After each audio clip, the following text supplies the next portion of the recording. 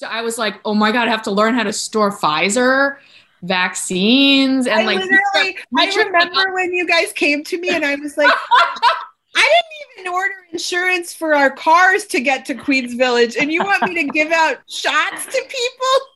No, Mitra was like, yeah, just go through the paperwork. So I'm like sitting there with 50 pages of paperwork. So that was so great. It was such a great moment when Shri like called me and was like, we're going to get a truck. It was the most exciting thing.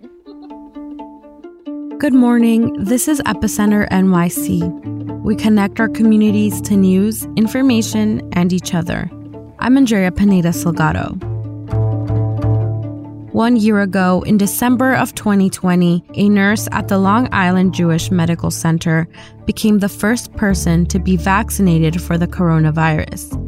And ever since, we've been on the front lines helping the rest of our neighbors get their shots.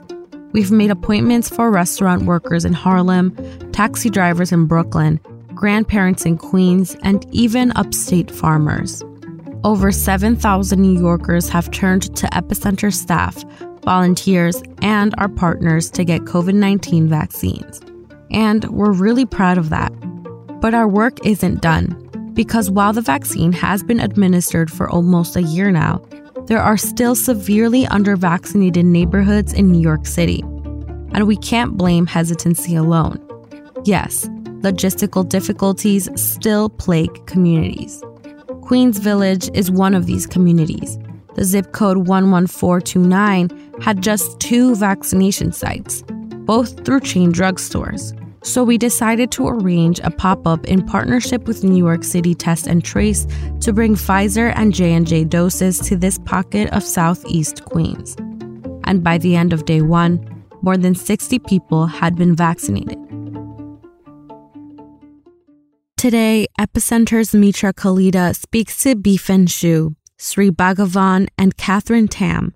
Biphen, Sri, and Catherine have been instrumental in our mission to vaccinate our neighbors. Before we begin, a quick message from our friends and sponsors at McKinsey & Company. Find out about the biggest ideas in business on McKinsey's Insights app, where you can listen to podcasts like our flagship show, The McKinsey Podcast. We're so not tuned in to the dynamic going on for the current employees, what matters to them most. Or watch our Author Talk series featuring law professor Dorothy A. Brown. 60% of Black college students don't graduate. And when I came across that statistic, I got so depressed. And read lots of articles about, for example, The Next Normal, where you can learn about the coronavirus's latest impact on business. To hear, see, and read more, download McKinsey's Insights app now. Now, back to the show. Here's Mitra, Biphen, Sri, and Catherine. I feel like everyone has told me to take stock of what's happened, both with Epicenter's vaccine efforts in the winter and spring, and more recently with Queens Village. And I felt like this was a good opportunity for us to get together, talk about how this started, what's working, and what we've learned. So my first question, really just taking us back, what got you involved in Epicenter's initial efforts to help get New York vaccinated? And Biphen, because I think you might be the first in this group, I'm going to start with you. I do think the pandemic might be one of the first times where I really wanted to help people. I don't know. There was something about it where we live in Jackson Heights. We saw all these food pantries, all these long lines, just people going around blocks waiting for food. And I just saw like a tweet and somebody was like, how can I volunteer? And maybe you tweeted, maybe it was you, somebody else tweeted, go to Epicenter. So I emailed you and I said I could book vaccines easily. And you wrote me back and told me that I could help. Shri. I have to thank you, Mitra, for calling me out to volunteer. Like Biphen said, it was the pandemic. I mean, our place was the epicenter of the epicenter, right? Jackson Heights, Elmhurst, Corona. We suffered the most. And then the vaccine was our hope. And we realized that it could be the turning point. And it was important that everybody got vaccinated as quickly as possible. But getting the appointments were so difficult at that time. And helping one person and that person asking us to help with another friend of theirs, just spreading the word and asking us to help them just felt great at that time. And there was the sense of hope that as a community, we could move forward. Catherine. So what happened was my uncle died at the beginning of the pandemic because unfortunately he did contract COVID-19. His wife, my aunt, and their daughter also got infected, but they survived it. But it took them months to recover. And what was also happening was I had spent many years as a breaking news editor. And as we heard about the vaccines getting introduced and being rolled out, I kept hearing about how it was so difficult for people to try to book their vaccine appointments, sometimes trying to do so in the middle of the night. So I figured that if you need to be that quick in order to book a vaccine appointment, I figured I might as well do my bit to help if speed was what was needed. So before we get to all of our current efforts in Queens Village, I wonder, Biphin and Shri, if you could just take us to the flurry of activity when Catherine is trying to get in as a volunteer, and we had like more than 200 volunteers. We had thousands of people filling out our intake form every day. Tell me what that was like for you. Shri, you were like in it. So it was like 24/7. You had to be at the computer whenever you could, just keep refreshing and refreshing and refreshing. And there were nights I would go to bed at 3 or 4 in the morning and then get up again at 7 a.m. And it was a fun way of connecting with all our volunteers because each one of us had our heart in it, and we pulled each other's leg and we made fun of each other. But the ultimate goal was to get the people on our list at their appointments. So then we can fast forward to August. So I think it started to slow down around May or June. We would still get inquiries, but we finally had like a volunteer celebration. And then most of us took the summer off, I think. And then we get to August. Epicenter, Clear Health Costs, and TBN24, the organizations we're working with, get a grant to work in Queens Village. I plucked the three of you out as these like great volunteers and said, actually, we can pay you, not a whole lot, but we can pay you now. Would you want to do this? And I don't know the sequence of events, Catherine, whether it was you or Shri or Biphin, feel free to pipe in if it was you. Who kind of discovered how hard it was to get vaccinated in Queens Village? Yeah, I mean, I think we realized that there were only 2 places you could get vaccinated. They were both drugstores. Neither of them could do walk-ins. You had to have a phone. You had to have an app. So from our experience with Epicenter, we knew that was not great. I feel like Shri then took this baton and wouldn't take no for an answer. That's my recollection. So Biphin and I would sit at home and do some research, like try to find out if there were schools or places of worships where people discussed about vaccines, talked about vaccines openly. And most of the places, vaccines was not their priority. We realized that it was a no, don't ask, don't tell kind of policy. So it was a very hush-hush matter. And I couldn't figure out why that was the case. So there were times when I would call the pharmacies there to see how they booked or how many they had booked. And when I would talk, those guys spoke like I was wasting their time. And that was a turnoff for me. Is that right, Biphin? You know what? I actually think it's just a normal town like anything else, like in a way that people are working 3 jobs. And yeah, like what you're saying, like it's not their first priority, like all we were doing to get vaccinated. Not to say they didn't want to, but it wasn't their first thing. But I remember you saying, well, we're meeting all these people, we're bringing all these flyers, but we don't have a vaccine for them. So there was a flurry of emails from Shri during this period where she was like determined to get vaccines to Queens Village. And one email you sent me, I will never forget, said there's 4 federally qualified health centers. I called them all. 2 of them don't even know they're federally qualified health centers. One of them didn't answer the phone, and another one told me he applied for the vaccine and he's not getting a response. Is that right? Yes. And so that didn't work. Okay, what else did you try? So in our research, federally qualified health centers are supposedly community-based health centers that are supposed to serve their community irrespective of their pay or their insurance or anything. So I thought if we cannot get a van or a backpack full of vaccines, let's try to see what these federally qualified healthcare centers can do and what they are doing. I was just curious. So the one doctor I spoke to, very genuine, very nice pediatrician of Haitian descent, and he said that he vaccinates, people in his clinic, and he's trying to procure more vaccines through these Vaccines for Children organization, and his paperwork is stuck. So imagine, here there is a community that shows that it's lowest vaccinated in the city of New York. There are only 2 pharmacies that take only appointments. And then there are these clinics that are willing to vaccinate people, but there are no vaccines. So how do you, connect these people to the supplier, to the provider of vaccines, and get the community vaccinated?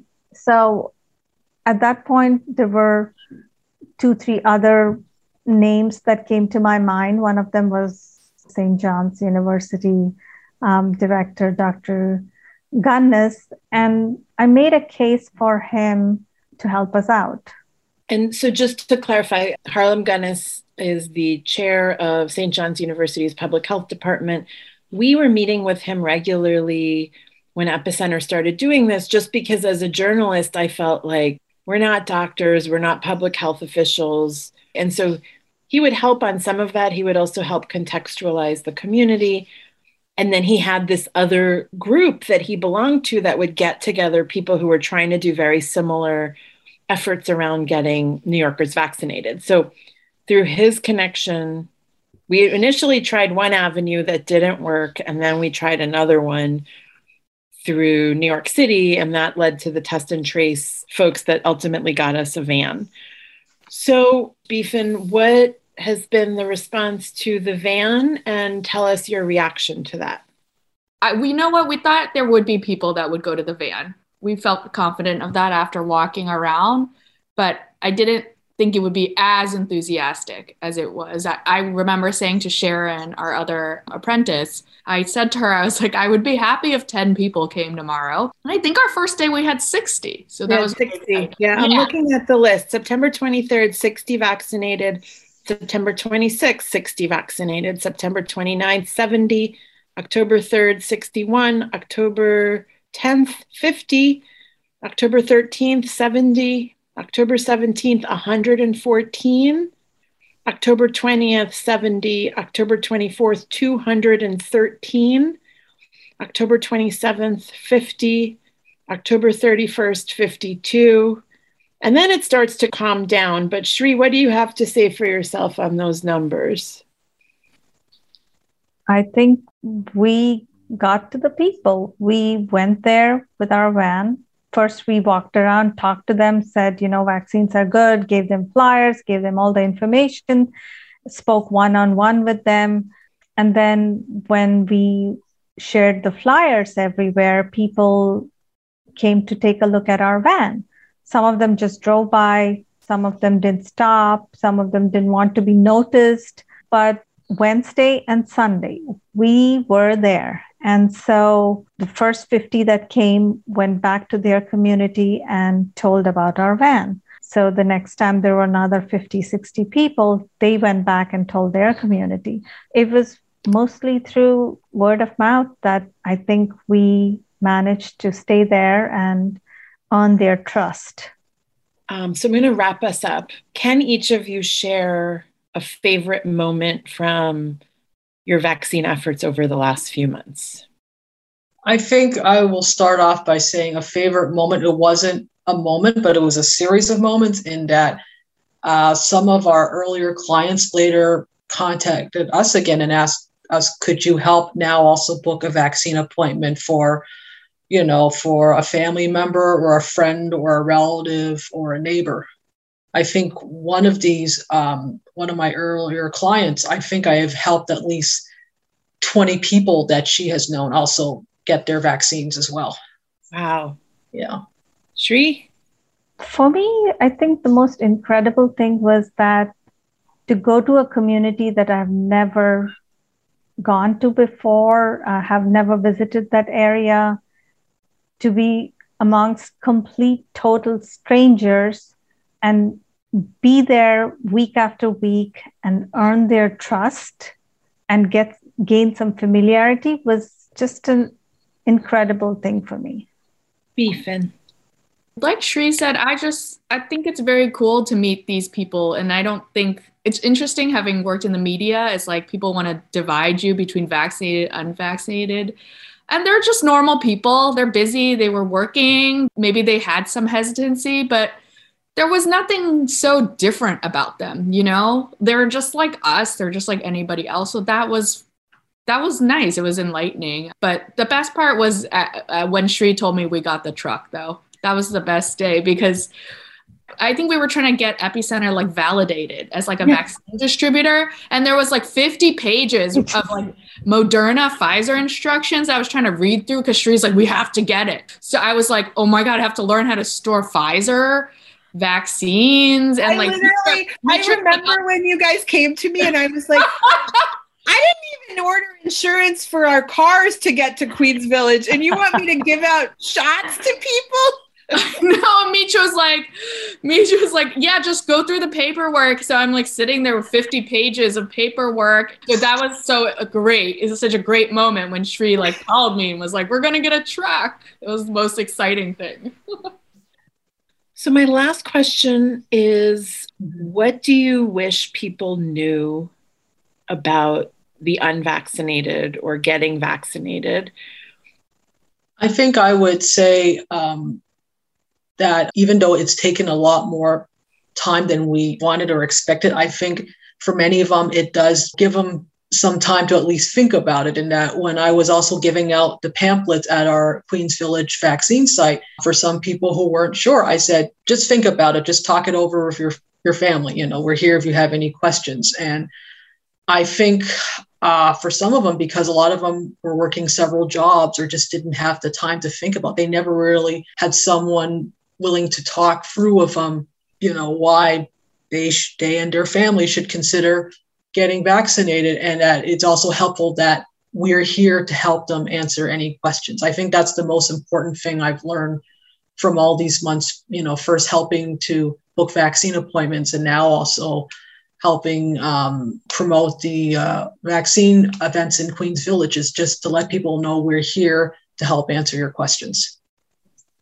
Shri? So about the people who were still unvaccinated, I think it's unfair to categorize them as anti-vaxxers because not all of them are anti-vaxxer. They're vaccine hesitant or vaccine resistant, but they're not just like we have learned that they have 2-3 jobs and vaccines are the last thing on their mind.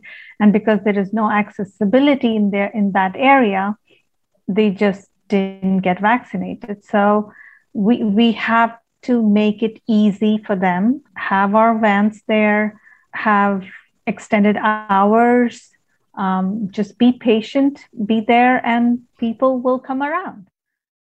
Like you've just heard, it's important to remember that just because someone hasn't been vaccinated doesn't mean they're against it. There are communities like Queens Village across the city and across the country that still need better access to the COVID-19 vaccine. So if you live in a neighborhood that needs help, let us know. Call us at 917-818-2690 or send us a note at vaccine@epicenter-nyc.com. We're also here to help when it comes to booster and pediatric shots. Between the increased holiday travel, a new variant, and spikes in cases, this is a really important time to focus on vaccinations and all of the other ways we can protect ourselves and each other. That's all for today. Thanks for listening. And thanks for supporting us as we do our best to support our community. We couldn't do it without you. Epicenter's efforts in Queens Village are made possible through a vaccine equity grant from the Fund for Public Health in New York City and the New York City Department of Health and Mental Hygiene. You can also learn more about the organizations that made our Queens Village pop-up possible by clicking the link in our show notes. And if you're not already a member, sign up today by using the link in our show notes. Our intro music is All the Pretty Horses by Karavika. You can find more of their music on their website, linked to in our podcast description.